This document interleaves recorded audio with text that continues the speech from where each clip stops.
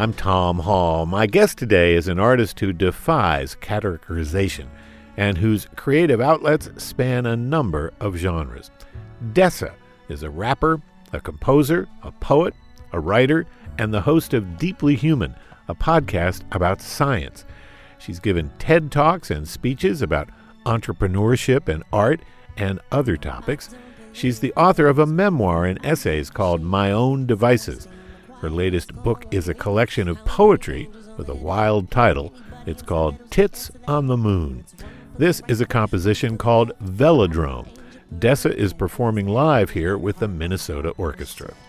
We lean to turn in the velodrome. All lines are curved in the velodrome. We pitch and roll, wheels, flesh and bone, total control, and it's ours alone. We lean to turn in the velodrome. All lines are curved in the velodrome. We pitch and roll, wheels, flesh and bone, total control, and it's ours alone.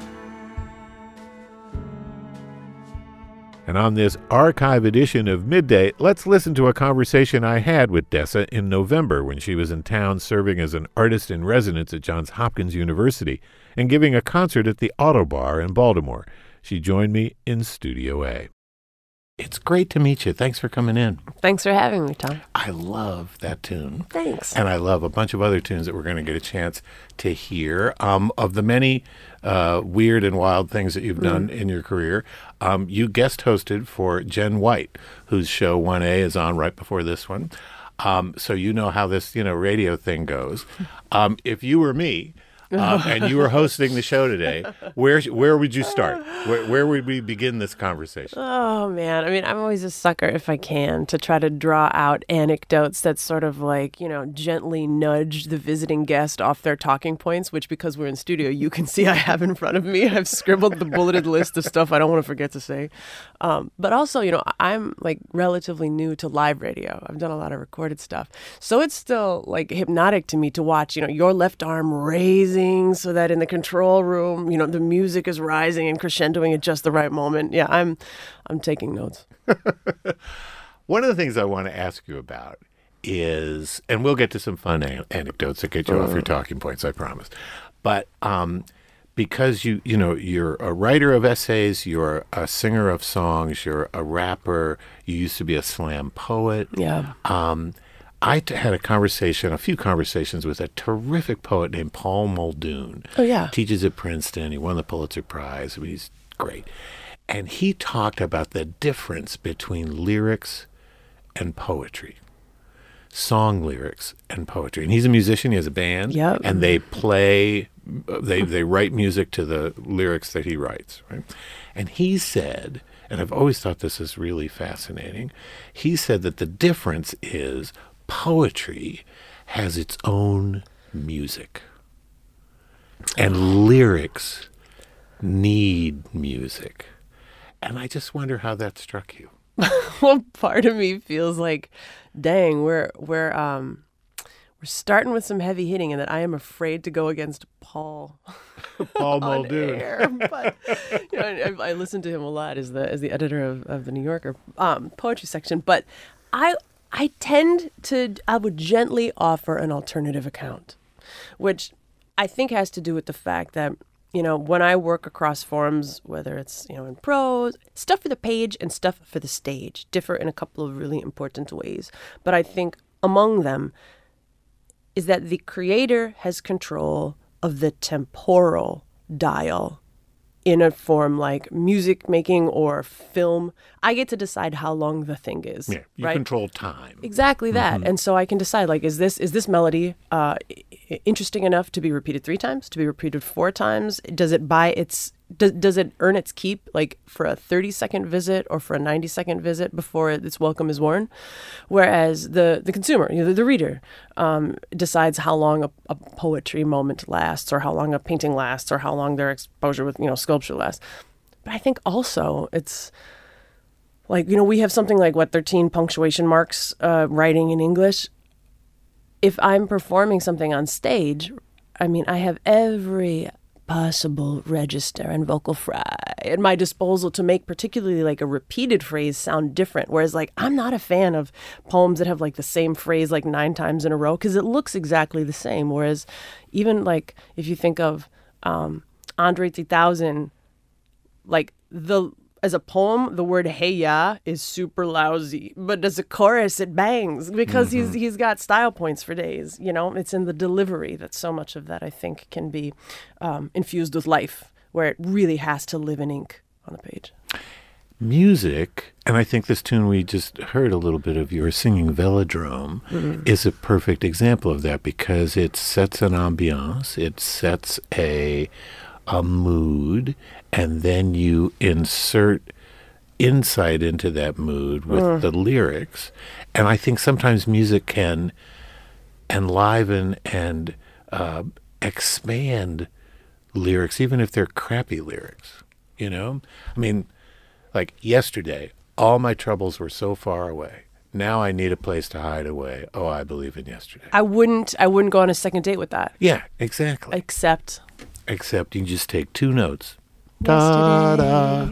Right. You know, and it becomes a profound work of art. So music does stuff to poetry, or maybe does stuff to lyrics. I don't know. So it's they are different animals. I think so too. And when you because you have a book of poems that's out, and so I just wonder if you approach those poems differently than the lyrics that you're going to set to music. I do, yeah. Because I think your example was perfect with yesterday. That's a series of very simple rhyming phrases that look like so pedestrian on a notebook page can be really like deeply moving to discerning adults, you know, when set. But I think in part it's because we would be approaching the lyric inappropriately if we were judging it by poetry standards. Right? It's like they are slightly different. Is there a lot of overlap in that Venn diagram? Sure. But I think sometimes there's been an impulse in the past, 10, 20 years to like try to exalt lyrics for proper respect by calling them poetry instead of exalting the form in its own right. We don't have to drag it across that boundary of discipline in an effort to pay it its good due. Yeah, I think that's really, really right on. I mean, because it does elevate it. I mean, just applying the term art to anything elevates it, you know? Yeah. And that's an interesting component of your career and how you've put stuff together. Because as an artist, you know, you have a platform, and when people hear you say stuff, even if it's about science or media, or you gave a TED Talk about entrepreneurship, I guess, or a couple of speeches about that, it's like, oh, the artist is talking. So we got to listen to the artist, which I think is valid. I mean, artists should be paid attention to. But how do you see the role of the artist then, you know, when it comes to these non-artistic things?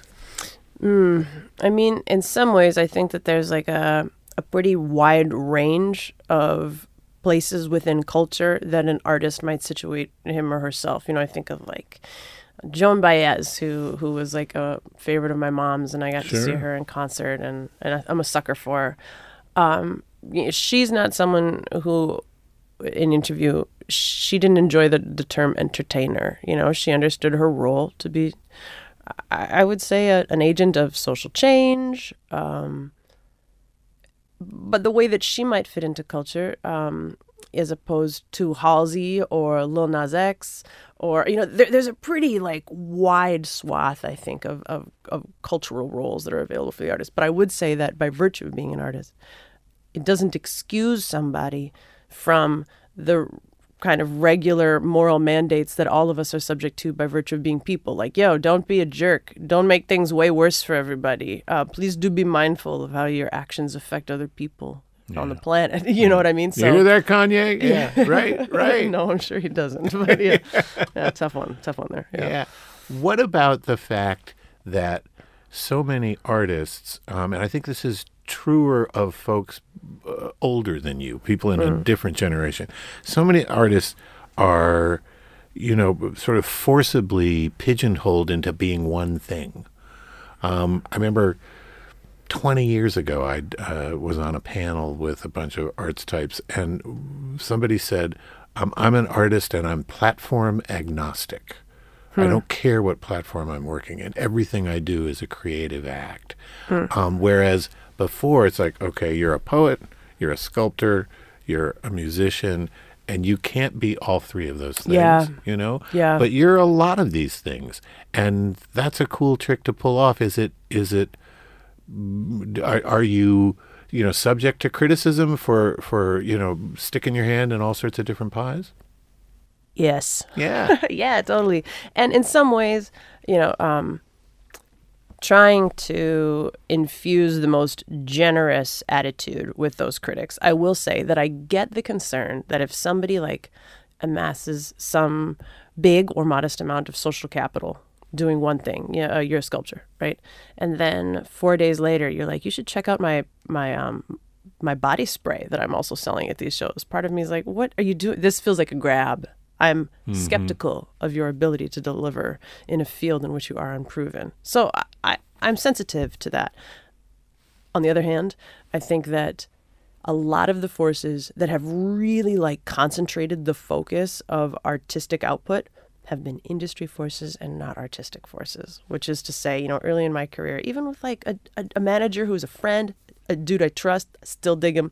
He was just like, man, it's so hard to make any headway in any of these lanes that the idea of trying to do them all at once just seems unlikely. Like it might be time to focus.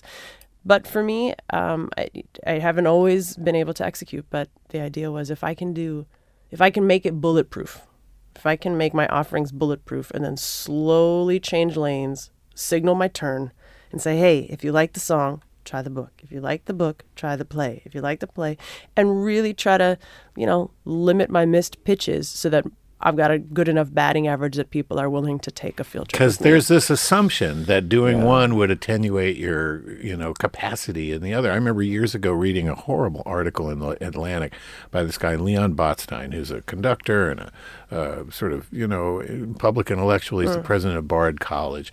And he eviscerated Leonard Bernstein.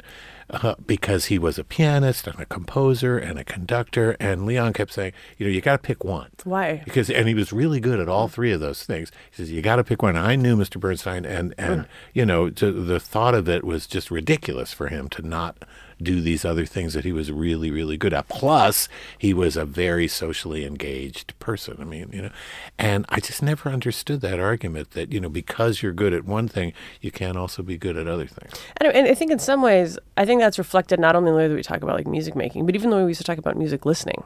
At least 20 years ago, the genre or the little tiny subgenre that I grew up in was called backpack rap. So it's independent rap where people often wore backpacks and big headphones, but hence the name. It's a very narrow lane. But the idea that you would like pop music was anthem.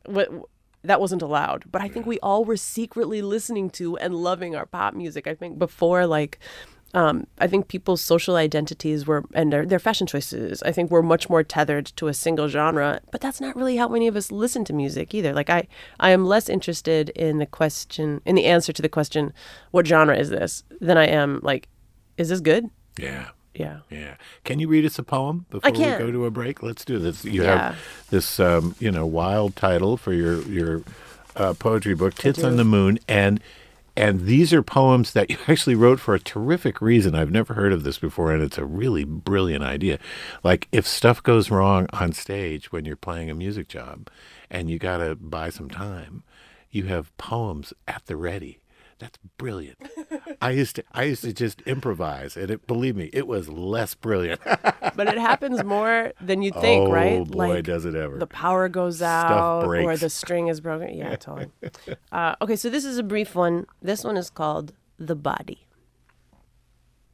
Most of your body is water. Also, most of your body is oxygen. Also, most of your body lives in darkness, because it is the part of your body that is inside of your body. Some of the water that is your body will leak out through your skin at the gym.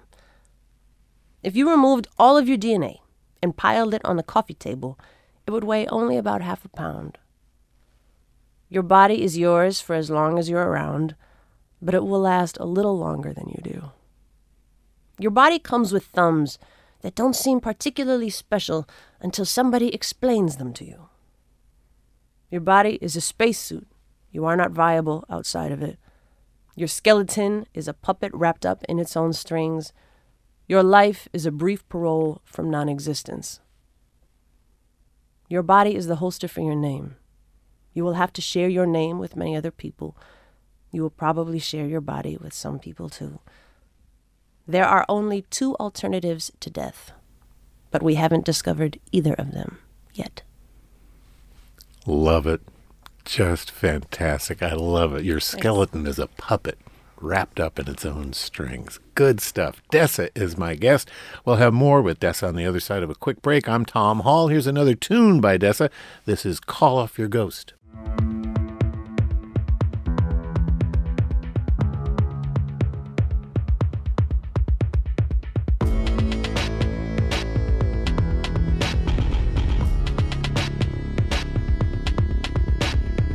Last night, old friend, big wedding, and I knew you'd be there too. Look at us, all grown up, collared shirts and high-heeled shoes. You crossed the room, just the decent thing to do. Make sure we've all been introduced. You brought your new friend, I brought mine. Shake hands, pay courtesy, it's due. But it takes its toll.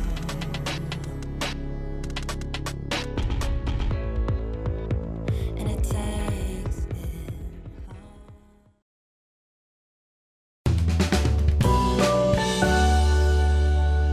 Welcome back. If you've just joined us on this archive edition of Midday, I'm Tom Hall, and we're listening to a conversation I had with the writer, rapper, and poet and composer Dessa in November, when she was here in town giving a concert and serving as an artist in residence for a few days at Johns Hopkins University. Before we get back to our conversation, a little more music by Dessa.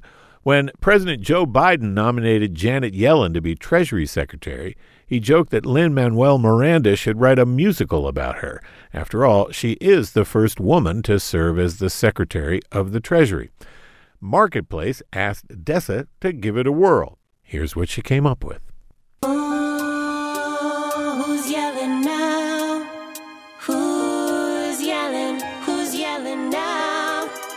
Doves on the left, hawks on the right, crosstalk in the flock trying to fight mid-flight. But here comes yelling with that inside voice. Never mind the mild manner, policies make noise. She's 5'0", but hand to God. She could pop a collar, she could rock a power bob. Bay Ridge represent, Brooklyn's in the cabinet. Damn, Janet, go and get it, 5th in line for president. She knows the kind of stimulus it takes to pass the block. I heard she called the House in crisis. She's qualified. It only took a couple centuries. The first female Secretary of the Treasury. Don't want no tax evasion. All right, there it is. Who's Yelling Now? Written for Treasury Secretary Janet Yellen by my guest, Dessa. That's a hoot. That's just great. It's great. She can rock a bob. I mean, it's terrific. It's terrific. So you also contributed to this thing called the Hamilton mixtape. You wrote a tune called Congratulations. I was unfamiliar with the Hamilton mixtape. Evidently, was this big #1 thing. Like 20 million people have streamed that tune from you. My brain exploded. Yeah, for me, this is one of those dream moments. You know, I think a lot of modern careers, they don't have a lot of big breaks in air quotes, but they have a lot of significant fractures. And when Lin-Manuel, who wrote Hamilton, decided that he was going to put together a mixtape where pop artists recorded a lot of the songs from the musical, he called me. But the other people that he's calling are Usher, it's just known entity after known entity, random me, and then a bunch of famous people. And so I was delighted. And also I'll just say that he wrote the lyrics, and I was thrilled to be able to record them. So yeah, that was my cover essentially of his work. Yeah, let's listen to it a little bit. This is Congratulations from the Hamilton mixtape by Dessa.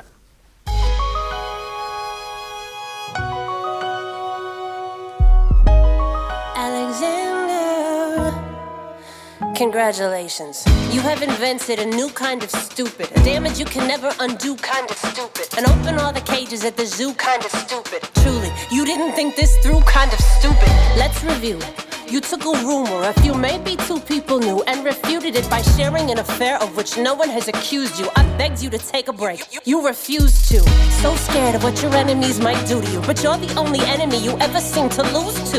You know why Jefferson can do what he wants? He doesn't dignify schoolyard taunts with a response. So yeah, congratulations. You've redefined your legacy. Congratulations.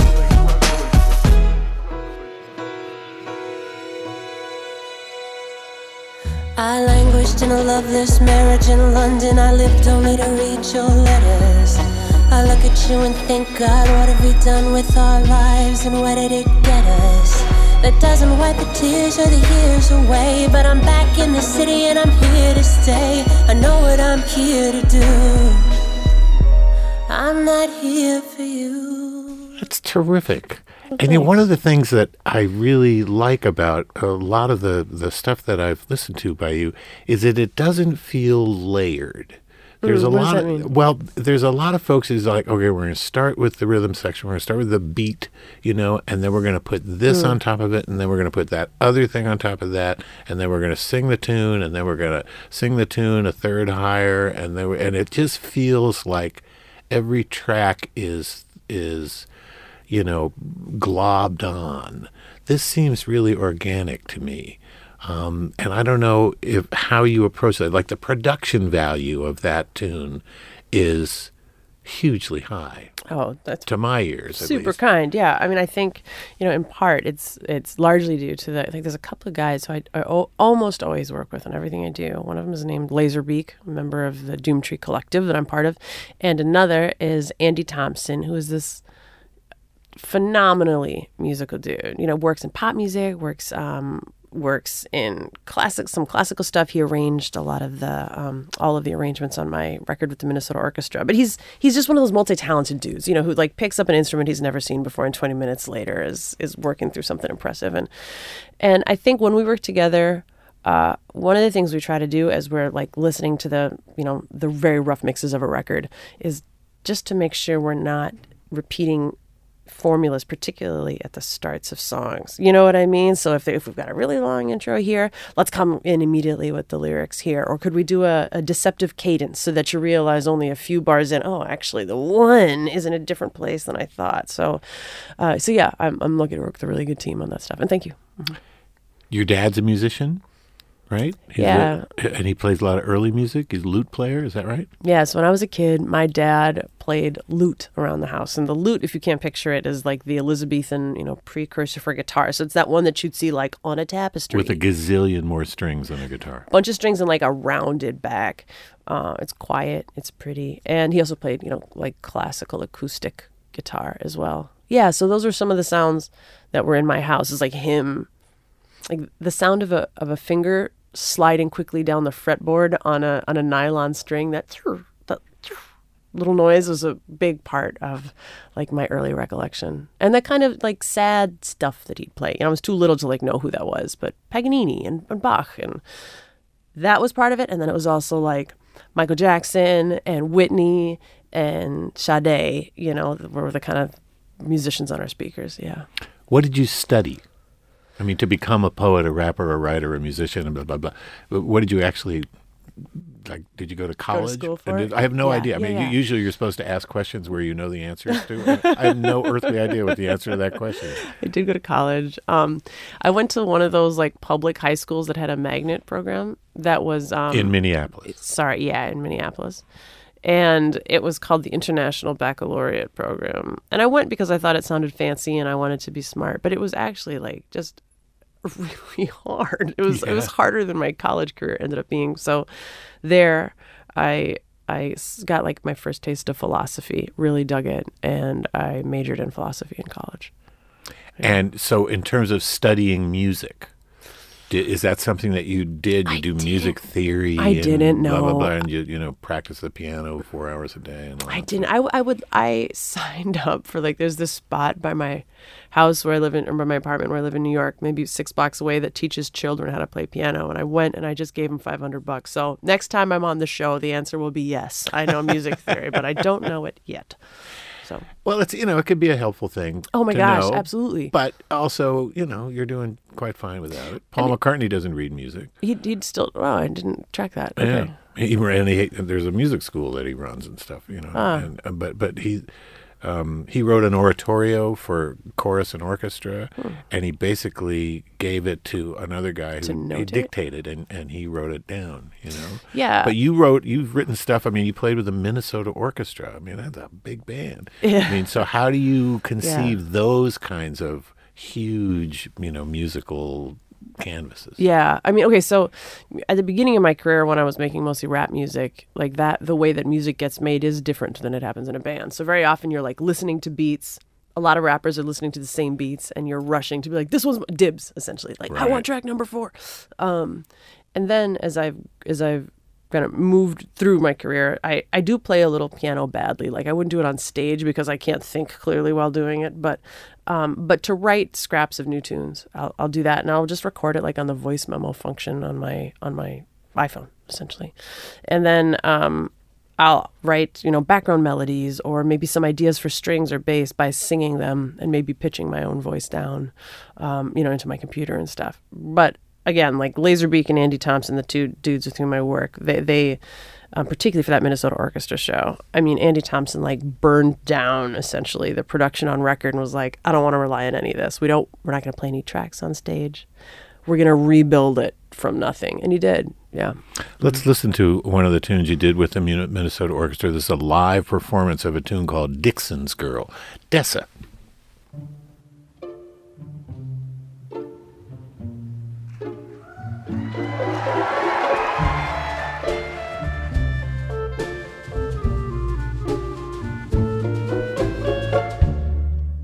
Oh, someone taught your walls to talk.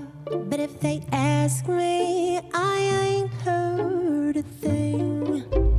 Back to the wall, back to the ball, back to the drawing board. Back to the wall, back to the ball, back to the drawing board. Back to the wall, back to the ball, to the drawing board again. There was a snowstorm in Jackson when you and I met at a club called St. Sebastian's, but the sign said something different. I remember thinking that I didn't have a shot at Mississippi. Television told us which roads they were closing. There goes a rap show, and everybody knew you as the wife of a famous man. Everybody who knew said, there goes Dixon's girl again. Even the walls are getting closer when she plays the piano real soft. Dixon's Girl, music of my guest on this archive edition of Midday, Dessa. I'm Tom Hall. Here's more of our conversation.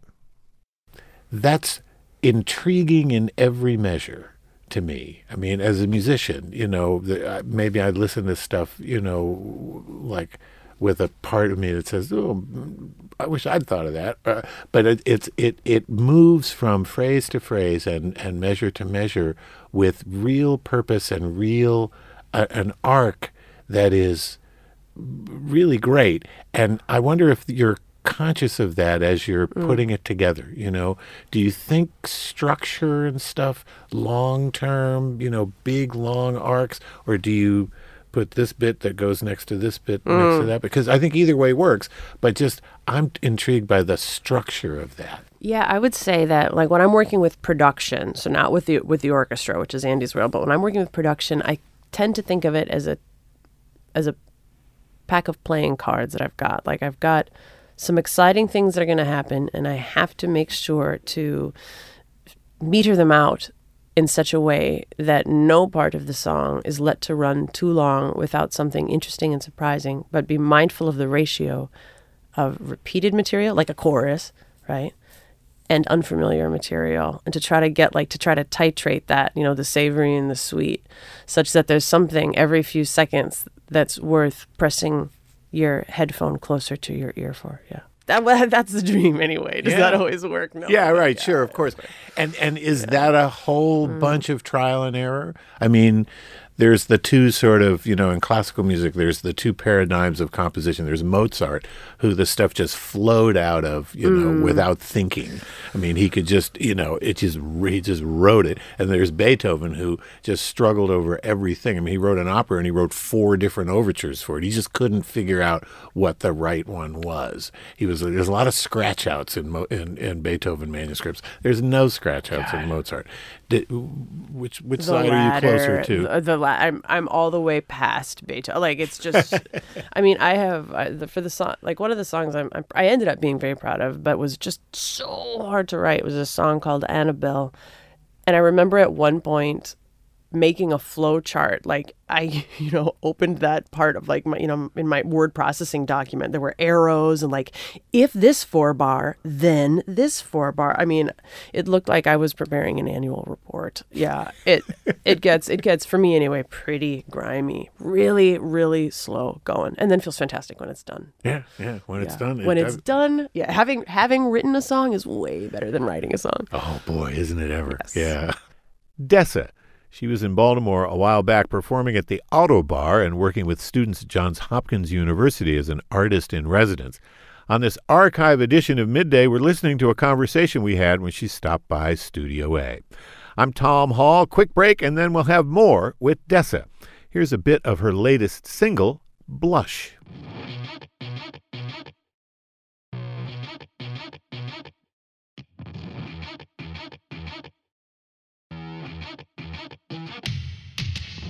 You like it when I wear my hair down, but I say that way it just gets in my eyes. You say that's exactly what you like so much. I think that sums us up sometimes. I'll be your favorite me, mostly carefree, laughs easily, but what you can't see in my routine is how hard it gets to keep the heartbeat clean. I can see the problem clearly. I can see the simple fact is that you like me in theory, and I like you back in practice. I'm a moon for you, give you just the good side, save you all the best lines. Sometimes I wish that I was immune to you, could see you and go right by, pull myself away from your high tide. I'll be fine again by morning light. I set a timer to remind myself. Nights are just sentimental for me. Why? Of all of the people on the planet, can't think of anybody else. I know we're supposed to keep it light, but no one can pick their appetite. So I think I'm done up on the tightrope. I wanna love that feels like more than just survive. My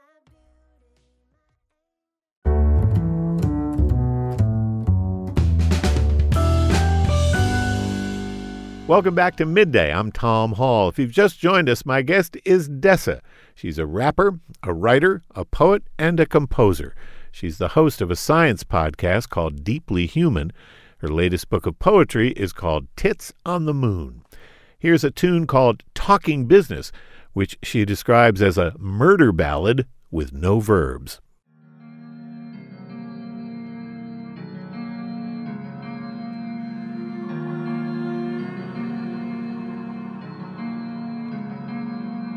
Champagne, fake name, number on a napkin. Check please, room key, more coke for the captain. Lipstick on the filter, sign out on the door. 7 hours till turn down services on the 2nd floor. Knock, knock, 10 o'clock, housekeeping with breakfast. Aw shock, coffee hot, airborne in the French press. Face down on the bedspread, color nearly half dead. Still recognizable as a regular guest.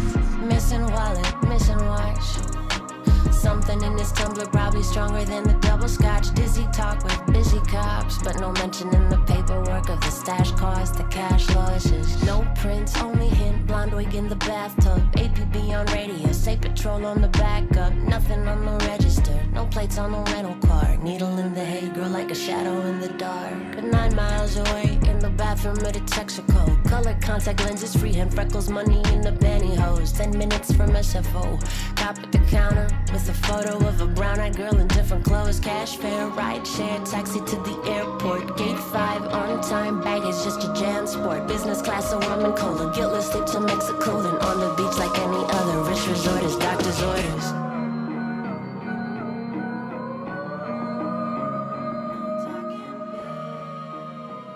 music of Dessa. That's a tune called Talking Business. You're listening to an archive edition of Midday. Because our show was pre-recorded, we aren't taking any new calls or emails today. So here's a little fan mail. I have scheduled an entire vacation to Minneapolis next summer around your next orchestra show with the Minneapolis or the Minnesota Orchestra. So add Minnesota Tourism Diplomat to your list of many talents. So that's from Mary Alice Yeski. So Mary Alice, have a great time in Minneapolis. See you there, Mary Alice. Minneapolis is a great arts town. It is. I mean, it's a terrific arts town. The orchestra's wonderful, but there's just, there's a theater every 2 blocks, and there's a lot of great choral music there. There's a lot of great pop music. There's a lot of writing stuff, too. Some great literary centers. Yeah, Louise Erdrich has her bookstore there. Yeah. She's been on the show a few times. Yeah. It's an interesting place also because it's white as can be.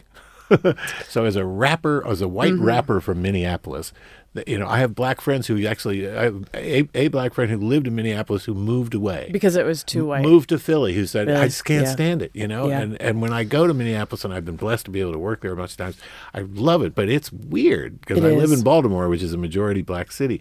It is weird. So your affinity and your draw to rap music in particular in a really white place, how did that happen? Yeah, so I would just say also, I'm thinking a lot of Midwest cities is that, you could spend a lot of time in South Minneapolis and come to the conclusions that it's really right and would be correct. But it's also overrepresented because we're really segregated, So it's like a Milwaukee sort of. It's like, okay, we've got just really record-setting degrees of segregation for North and South Minneapolis. That said, so my mom's Puerto Rican, came from New York to Minnesota when I was a kid, and married my dad, the lutenist. And I was sort of I was a tough, very tough teenager to raise, very a lot of existential angst. And when I was about the age of finishing college, so 20 or something, I got into the slam poetry scene, which in Minneapolis, like a lot of other cities, intersects in a meaningful way with the hip hop scene. And there was this one group, Doomtree. Somebody handed me their CD. I thought it was so unusual. It was they would use takes that everybody else would have thrown away. There was one take I remember where someone was inflating a bike tire and it burst, and you could hear the rapper go, "Oh my God." And then just go back into the verse. And it sounded so cool to me. And it was in large part because of them that I started rapping. And so I was invited to join that collective a couple of years later. And that collective then does what? I mean, why is it important for you to remain a member of a collective? Oh, I see. Yeah. I just wonder why that's a good thing. I mean, and I'm sure it is. Yeah, I think in some ways it just the cohort model. I mean, no one would call it the cohort model. That's just me being nerdy, push up my glasses. But the idea that musical artists very often, I think, seek the company of other talented people in the same field. In part, it's for, the ability to rebound information and ideas off of one another. But I think it's also a lot of chosen family stuff, people picking their own groups to live with for a while or to make meaningful big friendships. And also it's you're up later than most people with jobs and you're living kind of left of center. I don't know. I guess it becomes kind of a lifestyle thing too. Yeah. Yeah. Well, I mean, and you can get a lot of energy and ideas too, I would imagine. And also I think because it's indie, there's so much stuff that isn't music that must be done. That you can, that to be able to combine forces. So okay, well, Sims is really great at building stage sets. Okay, and Laserbeak has become great at running the business. And I'm pretty good at press releases. And so we can trade and combine those skill sets for the benefit of all the ships docked in that port. Given that you have your own fleet of ships docked in a whole bunch of different docks, what does being successful mean? Oh, it's a tough one. I mean, I think the popular answer, oh God, there's what I want to want, and then there is what I want, right? I have come to realize that I think humans, not just musicians, but I think humans are want machines. We habituate. to almost anything, really, right? Like the lifestyle that I have now would have seemed, with no roommate even, just like an unimaginable luxury, 15 and 20 years ago or whatever. And similarly, I imagine that if I were to be able to graduate one rung up, I will habituate to that too. But for me, I think it's always been more about trying to find a wide distribution for my work than it hasn't been about like amassing tangibles, right? So I would much rather, in the would you rathers that we play in the van, I would rather have like 1 million fans and make $50K a year than have 50,000 fans and make $1 million a year. So for me, I think that's one of the big metrics is how many people can I at least audition my stuff for? Not everybody's going to bite at everything. I get that. But as the indie artist, I think that is the current that you are constantly swimming against is how do I get it out? I met a guy in Toronto, and I'm blanking on his name. This was 20 years ago. And he had a great tune called 50 Fans Can't Be Wrong. I just knocked over the pop screen. It was terrific. It was a great Oh my God, I'm comment. writing that down. It's a great comment about, what it means to have made it, 50 fans can't be wrong. Well, you got a lot more than 50. You're doing great on that, with your 20 million streams of just one tune. Speaking of habituating and humanity, you have this podcast that the BBC produces. At least they did 2 seasons of it. It's called Deeply Human. You're a self-described science nerd. Tell us about that affinity and that interest. Yeah, I think some of it might just be elemental and kind of dyed in the wool in that, like, I love chocolate, cheap milk chocolate. I love it. And I love science. And I'm not sure that I had that much to do with either of those. They're directly related. I'm certain of it. But yeah, I think I don't quite have a head for physics or for chem, but like for life sciences and bio stuff, yeah, I think I've always leaned into that. Why do plants lean towards the window, right?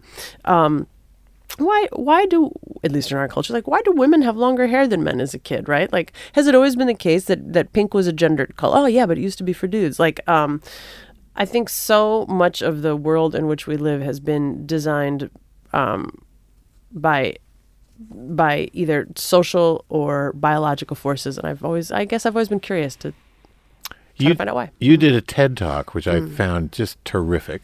And you did an experiment on yourself about how to fall out of love. Now, today, by the way, as it just turns out, is my 36th wedding anniversary. Hey. And I'm very much in love. And so I'm not interested in, I don't need this advice personally, but you had a breakup that took a long time to get over, as you shared in this TED Talk. But you had a scientific solution to the problem. Explain just briefly for folks who haven't been able to look it up yet. Yeah, so I think, after not being able to get over this guy for 2 years and then 5 years and then 10, just for a really long amount of time, A, I was miserable, and B, I was sort of embarrassed about being miserable because it totally ran like counter to a lot of the rest of the feminist way that I want to lead my life. Like, you have so much going on, it's rad. Why are you so torn up about this one dude? And so I wasn't able to get over it all the normal ways that people do, like, find a hobby and hang out with your friends. And I moved away. And so I remember... Yeah, you did. You went down the list. You did all the right things. Yeah. I checked the boxes. I did. That's just supposed to check. And then I remember I might have Googled something like, how do you fall out of love? Like on a lark. And I ended up watching this TED Talk by a woman named Dr. Helen Fisher. And she mentioned that she had been able to send lovesick people essentially into like an fMRI machine and reliably, like there was a location in their brains that seemed to be associated with big romantic love. And that blew my mind that there might be a neuroanatomical spot, a correlate for that feeling. So I thought, okay, like if I could figure out where my love was, then maybe I could blast it into bits. Yeah, so that was the objective. Yeah. And you say, there's a great line in the TED Talk. You say, I knew it was all in my head, and now I know exactly where. I mean, they actually, pinpointed the spot. There's an institute here at Johns Hopkins, at the Hopkins Brain Science Institute, called the International Arts and Mind Lab. So as you're, applying science to, those creative, emotional things, there are people applying arts to scientific things.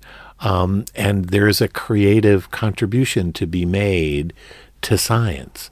Have you thought a lot about that or been involved in any of that, sort of going both ways down the bridge? I have, yeah. I mean, I think that to the credit of researchers, I think there is like more overlap than there used to be. I think of an artist that I toured with last month, Open Mike Eagle, a rapper out of LA and Chicago, who was in an MRI machine rapping, so you can see, all of the anatomical structures that are involved in that. And I think that we are starting to dissolve a little bit what had been imagined as this like totally impermeable partition between like, okay, here's the smartsy pants empirical stuff and here's the creative stuff. But it's like that those kinds of thoughts are housed in all of us. And I don't think that they need be quite as siloed as they have been. So it's fun to see that stuff emerge. Yeah, it is. And there's also a lot to celebrate about science. I mean, today, this morning, 1:30 in the morning, the Artemis rocket went out. It's the largest rocket ever. It's headed to the moon. We got a COVID vaccine like overnight, compared to all the other ones that we had. The stuff people are doing in DNA, there's a lot to be happy about. And I wonder if all of those things to be happy about will contribute to the muse for you and many other artists about, where we are in the world. I mean, you talked earlier about I was writing all these depressing songs, but there's a lot to celebrate as well. I agree. And I think that sometimes, even if it's an unspoken premise, there's the idea that to understand something or investigate something in a scientific lens is to be necessarily reductionist. Right? It's to dishonor or set aside anything that seems like fundamentally magical about it. And I don't think that's true at all. I don't think that understanding, like, for example, you have a cocktail at a bar. Okay, you've got a blood alcohol level of 0.3.